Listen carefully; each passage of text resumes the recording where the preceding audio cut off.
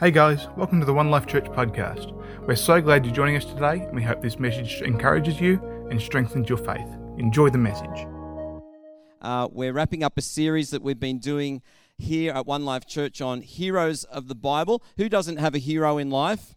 We all have people that we often look up to in life, and today it would be amiss of me not to talk about Jesus and how important Jesus is to our life. And so I've titled today's message, Aligning with Our Hero Jesus.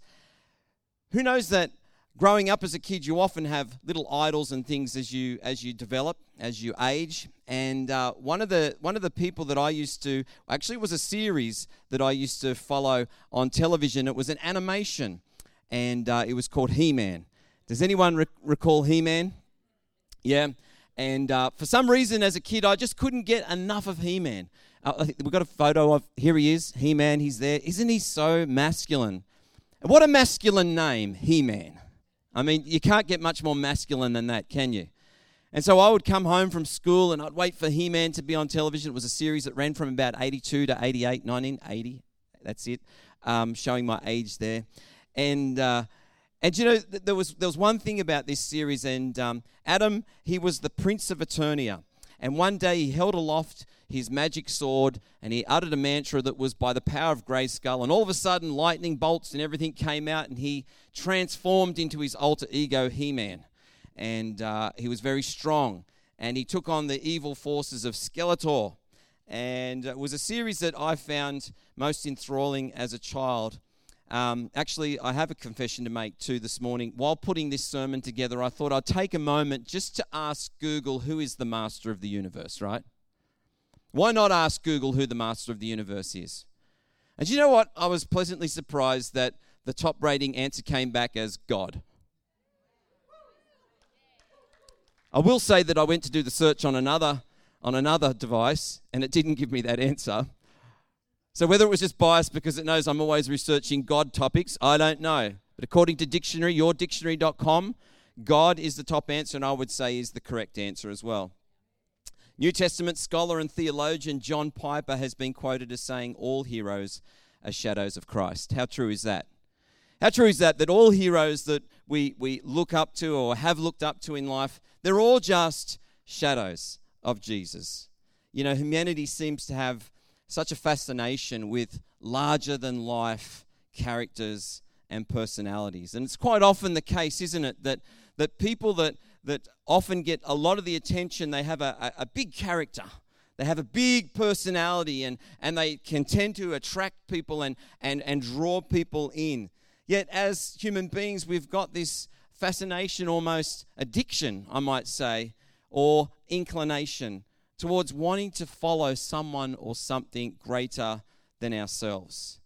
And can I suggest there's no one greater to follow than the Lord Jesus Christ. Out of all that we could look up to in this world, that Jesus Christ is the most preeminent one. A man of He-Man type proportions, at least in his formative years, and he probably doesn't need any introduction, is Arnold, get to the chopper, Schwarzenegger. I'm pretty sure that everyone would recognize Arnold Schwarzenegger. He's well known for his Terminator series. Sorry, we've got Nick here, and he's German, and I probably just did a really poor German accent in English, did I? Get to the chopper. You can discipline me later for that, mate, and give me a proper rendition. You know, he's famous for his Terminator movies. Interestingly enough, though, the star was recently interviewed and was asked to comment on his opinion of the afterlife.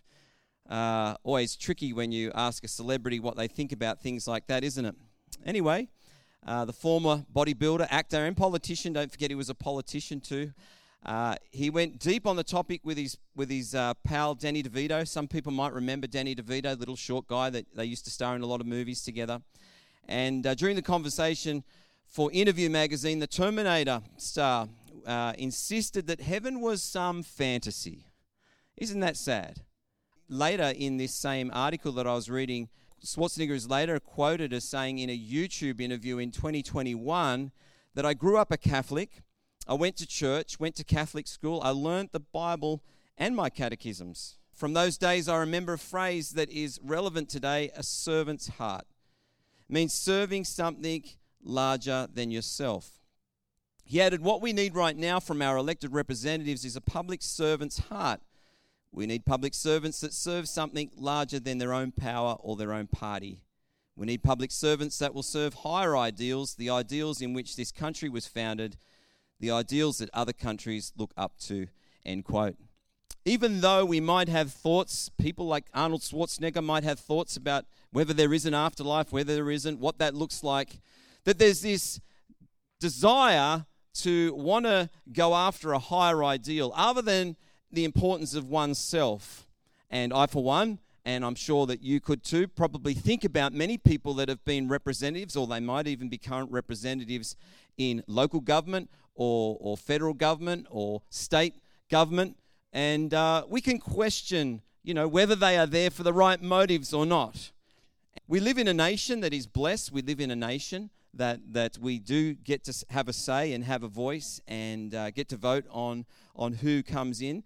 But when we think about, what the Bible says about the way that we are to approach people and the way that we are to approach our relationship and our identity with Jesus, I want us just to start with the prophet Isaiah. And in Isaiah 9 and verse 6, the prophet said this, "For a child is born to us, a son is given to us. The government will rest on his shoulders, and he'll be called Wonderful Counselor, Mighty God, Everlasting Father, Prince of Peace." Isn't it a wonderful picture of the Savior that came for each one of us to be a person that would bring in, the rule of the day, and the government would rest upon his shoulder, but also that he would be the Prince of Peace. And some people might recall Jesus' triumphant entry into Jerusalem. He came riding on a donkey, and a donkey was a very humbling way of a king to come and say that he was coming in peace. And Jesus definitely did come in peace. But, the people of the day what was their expectation for what they wanted to receive in terms of, a deliverer for their nation, a deliverer for the times that they found themselves living in. So we've got to ask ourselves the question, what are we expecting in our Savior? What are we expecting in our deliverer? The people in Jesus' day were certainly waiting for a larger-than-life, a character to appear, but was their expectation for a king that was going to come as a Prince of Peace? Or were they waiting for someone that was going to draw the sword and declare an overthrow of Rome? I think it was the latter. But people in Jesus' day were looking for someone larger than life. And we know that the Messiah, that's what they were looking for. And Messiah actually just literally means anointed or chosen one. But what was widespread even among the Jews of the day was there was just a lack of agreement on what type of ruler the people were looking for. There was three groups of people: the Pharisees, the Sadducees, and the Herodians. They were another group of people as well. And the Herodians, they wanted to align with Herod and the government of the day. We must get behind the Herods, and this is how we're going to get peace, and this is how we're going to go forward as a nation. We get behind this particular leader or leaders that are going to be in that political sphere.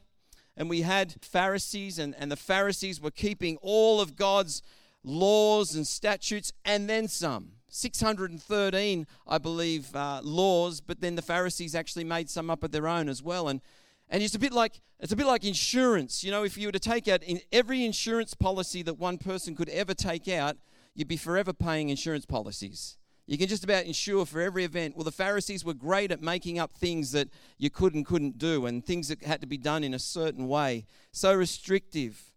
And the Sadducees, they didn't even believe in the resurrection. The Sadducees wanted to align themselves with Herod as well, and thought that was a way of gaining better influence for their people. And I believe that as Christians, as representatives of Christ, we also carry a great amount of influence. We may not necessarily see that influence in the physical realm, but we certainly carry influence in the spiritual realm and the realm of the spirit.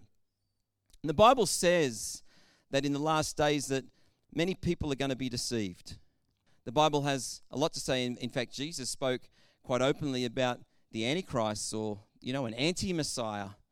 And as believers, I believe that as we find ourselves living in these days and what and whom and how, and we align ourselves with different people or different representatives that come out from time to time, different voices that seem to resonate with us, we've got to ask ourselves, do their agendas resonate with the Messiah, with the Jesus of the Bible that I've come to know? Because if anything we know, it says that people will be deceived. Even God's elect will be deceived. Jesus had this to say actually in Matthew chapter 24 and verses 4 to 8. He said, Jesus told them, "Don't let anyone mislead you, for many will come in my name claiming, 'I am the Messiah.' They will deceive many, and you may hear of wars and threats of wars, but don't panic. Yes, these things must take place, but the end won't follow immediately. Nation will go to war against nation and kingdom against kingdom. There will be famines and earthquakes in many parts of the world, but all this is only the first of the birth pains, with more to come." Have we seen a few earthquakes in the earth lately? Have we seen nation going to war against nation? Have we seen things that can cause us to become a little bit concerned about the times that we find ourselves living in? What does Jesus say? He said this, he said, "But don't panic." Isn't that reassuring? I'm sure that Jesus' conversation must have got the attention of his disciples, because it sure as eggs gets my attention as well. That Jesus actually said, do not panic when you see these things happen. That word, don't panic, in the Greek is a word throeo, which means thrown into emotional uproar. How often in society, in life, do we see people just thrown into emotional uproar? This is not right, and I'm going to go after this cause, and there's that cause, and there's so many things that we could get arbitrary about. But Jesus said, do not panic when we find ourselves living in these days. The psalmist said in Psalm 118 and verse 8, it says, it's better to take refuge in the Lord than to trust in people. I don't know about you, but I want to be like the psalmist. I want to take refuge in the Lord. Those that trust in the Lord will dwell in the shadow of the Almighty, Psalm 91 says. Why should we fear? Because God is our Savior. God is our deliverer. Christ is for us. Who can be against us? Jesus, he's wanting us as a church, I believe, to be ready, but he's wanting us to be aligned with him. And in Jesus' day, the Herodians thought that Herod might bring some temporary relief and peace, at least from a political point of view. And I think that we all are concerned for the times that we find ourselves living in. But I believe that we've got to continue to look unto Jesus, the author and finisher of our faith. To keep our trust in him, not to put our confidence in human effort, but to think about what he told us to concentrate on. And that was continue to seek first the kingdom of God and his righteousness. And everything else will fall into place as long as we continue to seek first his kingdom. Jesus has come to bring us eternal salvation, deliverance, not by overthrowing the Romans or the liberals or the nationals or the Republicans or whoever else, but by overthrowing sin and death. And who knows that is the greatest thing. The greatest enemy to humankind is the curse of sin and death. The effects of sin and death, of course, are manifest and many in our society. And all the issues that we have are attributed to that. God designed this world to operate in a perfect state, in a way that he said was good. Everything that he put forward was good. And when he created man, he said that it was very good. And yet, we know that because of the fall and because of Adam and Eve and original sin, that curse has been poured out upon this world. But one day, Jesus is going to come and set things right again. And he's the only one that can set things right again. And he's the one that we continue to look for and trust in. He's the one that we continue to want to align our lives with. I just want to share this particular passage out of Acts chapter 4 And you may recall the disciples were involved in a healing that took place. And I'm going to read this out of Acts 4 and verse 8 to 12 out of the Message. It says this, "And with that, Peter, full of the Holy Spirit, let loose." Don't you like that? Let loose. "Rulers and leaders of the people, if we have been brought to trial today for helping a sick man put under investigation regarding this healing, I'll be completely frank with you. We have nothing to hide. By the name of Jesus Christ of Nazareth, the one you killed on a cross, the one God raised from the dead, by means of his name, this man stands before you healthy and whole. Jesus is the stone you masons threw out, which is now the cornerstone. Salvation comes no other way, no other name has been or will be given to us by which we can be saved, only this one." I think about this scene where Peter gets up and he's bold and there's an opportunity to declare. And I wonder the amount of times that I've been given opportunity to declare of the goodness of God, and have I had the boldness of Peter to stand up and just be frank with people and say, the reason I can say this, the reason I can testify is because Jesus is the one who is greater. Jesus is the one who all the glory belongs to. And I want to encourage us, church, to be people that align our lives with Jesus no matter what the cost.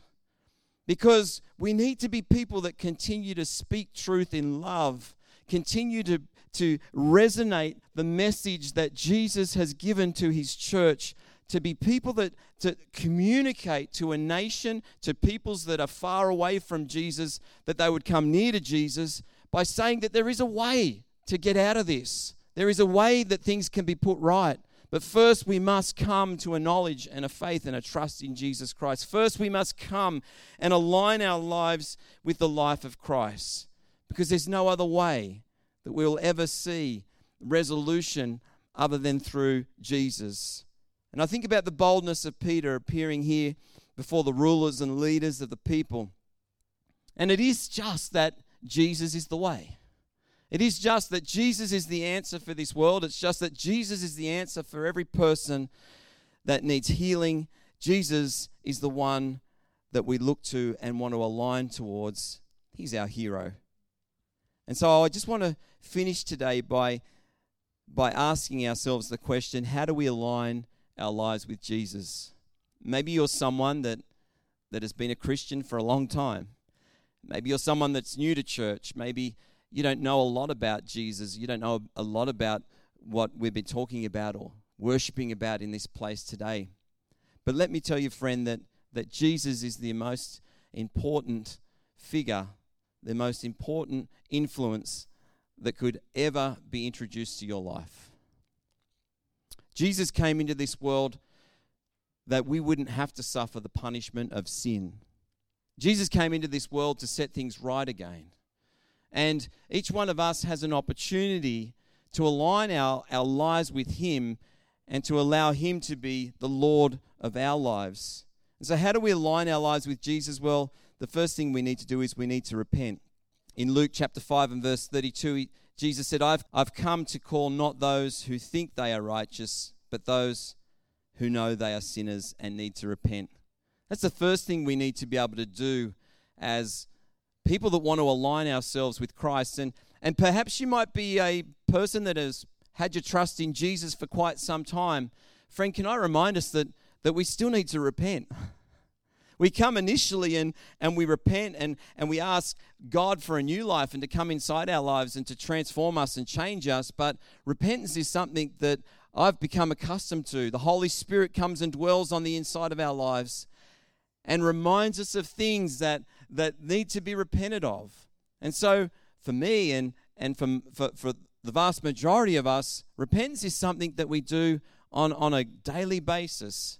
We come and we say, Jesus, I'm sorry. I'm sorry that I've messed up. I'm sorry that my life, I've made some really lousy decisions in my life. But Jesus, I accept what you've done for me and I ask you to forgive me. Lord, I want to turn from that that way of looking at life. I want to turn from those attitudes. I want to turn from those desires. I want to turn from those things. And I just ask, Lord, would you help me to do that today? That's what repentance is. Turning to Jesus, turning to God. And you know, our God is ever faithful to receive us. The second thing we need to do is we need to believe. In John chapter 20 and verse 31, but these are written so that you may continue to believe that Jesus is the Messiah, the Son of God, and that by believing in him, you'll have life by the power of his name. Who doesn't want life? There's something intrinsic on the inside of each one of us that knows that we are born for more. That this life that we live is not just 70, 80 years, whatever. Some people make it over 100 years. God bless them. But life is not just this time that we get to spend on earth, but it goes on into eternity. We were created for more. We were created to be eternal beings. And that expectation, the Bible says that God has placed eternity in the heart of man. And the reason why we wonder, the reason why we think, why is there more, is because God's placed that inside you, and he's placed it inside me, that there is more for us. And so what we have to do is we have to believe. We have to believe in Jesus. We have to believe that he's the Messiah. Believe that he is God's chosen one. Believe that he died for my sin. Believe that he rose again on the third day, that he's no longer dead, that he's alive. And that one day he's going to come back again for those whom put their trust in him. The third thing we need to do is we need to obey. In John chapter 14 and verse 23, it says, anyone who loves me will obey my teaching. My Father will love them, and we will come to them and make our home with them. Friend, there's no greater place to dwell than to dwell in a place that is walking in obedience with God. And it's something that we do and continue to do. Allow God to teach us, allow God to shape us, allow God to direct our paths. As we bring our lives to repenting, believing, and obeying, we align with Jesus. Matthew Henry, and I'm going to finish with this quote. He said this, he said, the true Christian hero will appear in the cause of Christ, not only when it is prevailing, but when it seems to be declining. He or she will be on the right side, though it not be the rising side. See, sometimes it's not always going to be popular to follow Jesus. But I pray, friend, today that we will be on the right side. There will be people that align with Jesus, that we be people that continue to worship and obey him and follow all that he has instructed us to follow. Jesus is faithful to do everything that he said he was going to do. And he loves you more than you can possibly ever imagine. And we want to create an opportunity in this place today that if you do not know Jesus, if your life is not aligned with Christ, can I invite you to make Jesus your hero today? Can I invite you to make Jesus your Lord and Savior today? If that's you and you're in this place today, we're going to pray a prayer. And what I want to encourage you to do, I don't want to embarrass anybody, but if you pray this prayer for the first time today, or maybe you've prayed it at some other stage, but it's a genuine request for him to come inside your life today, can I encourage you to just share that with someone that you may know, maybe someone that you might be here at church today with, and just say, I prayed that prayer for the first time today. If that's you, can I encourage you to do that? Because it's going to be the most exciting thing you can ever possibly do. Hey, let's pray this morning. We're going to pray a simple prayer, and I just ask you to repeat this prayer. Dear Lord Jesus, I ask you to come into my heart to be my Lord and Savior. And Lord, I ask you to forgive me. Jesus, I believe that you died for my sin. I believe you paid the price. Jesus, I also believe that you rose on the third day. And I thank you now that you are Lord of my life. I put my trust in you. Thank you, Jesus. Amen.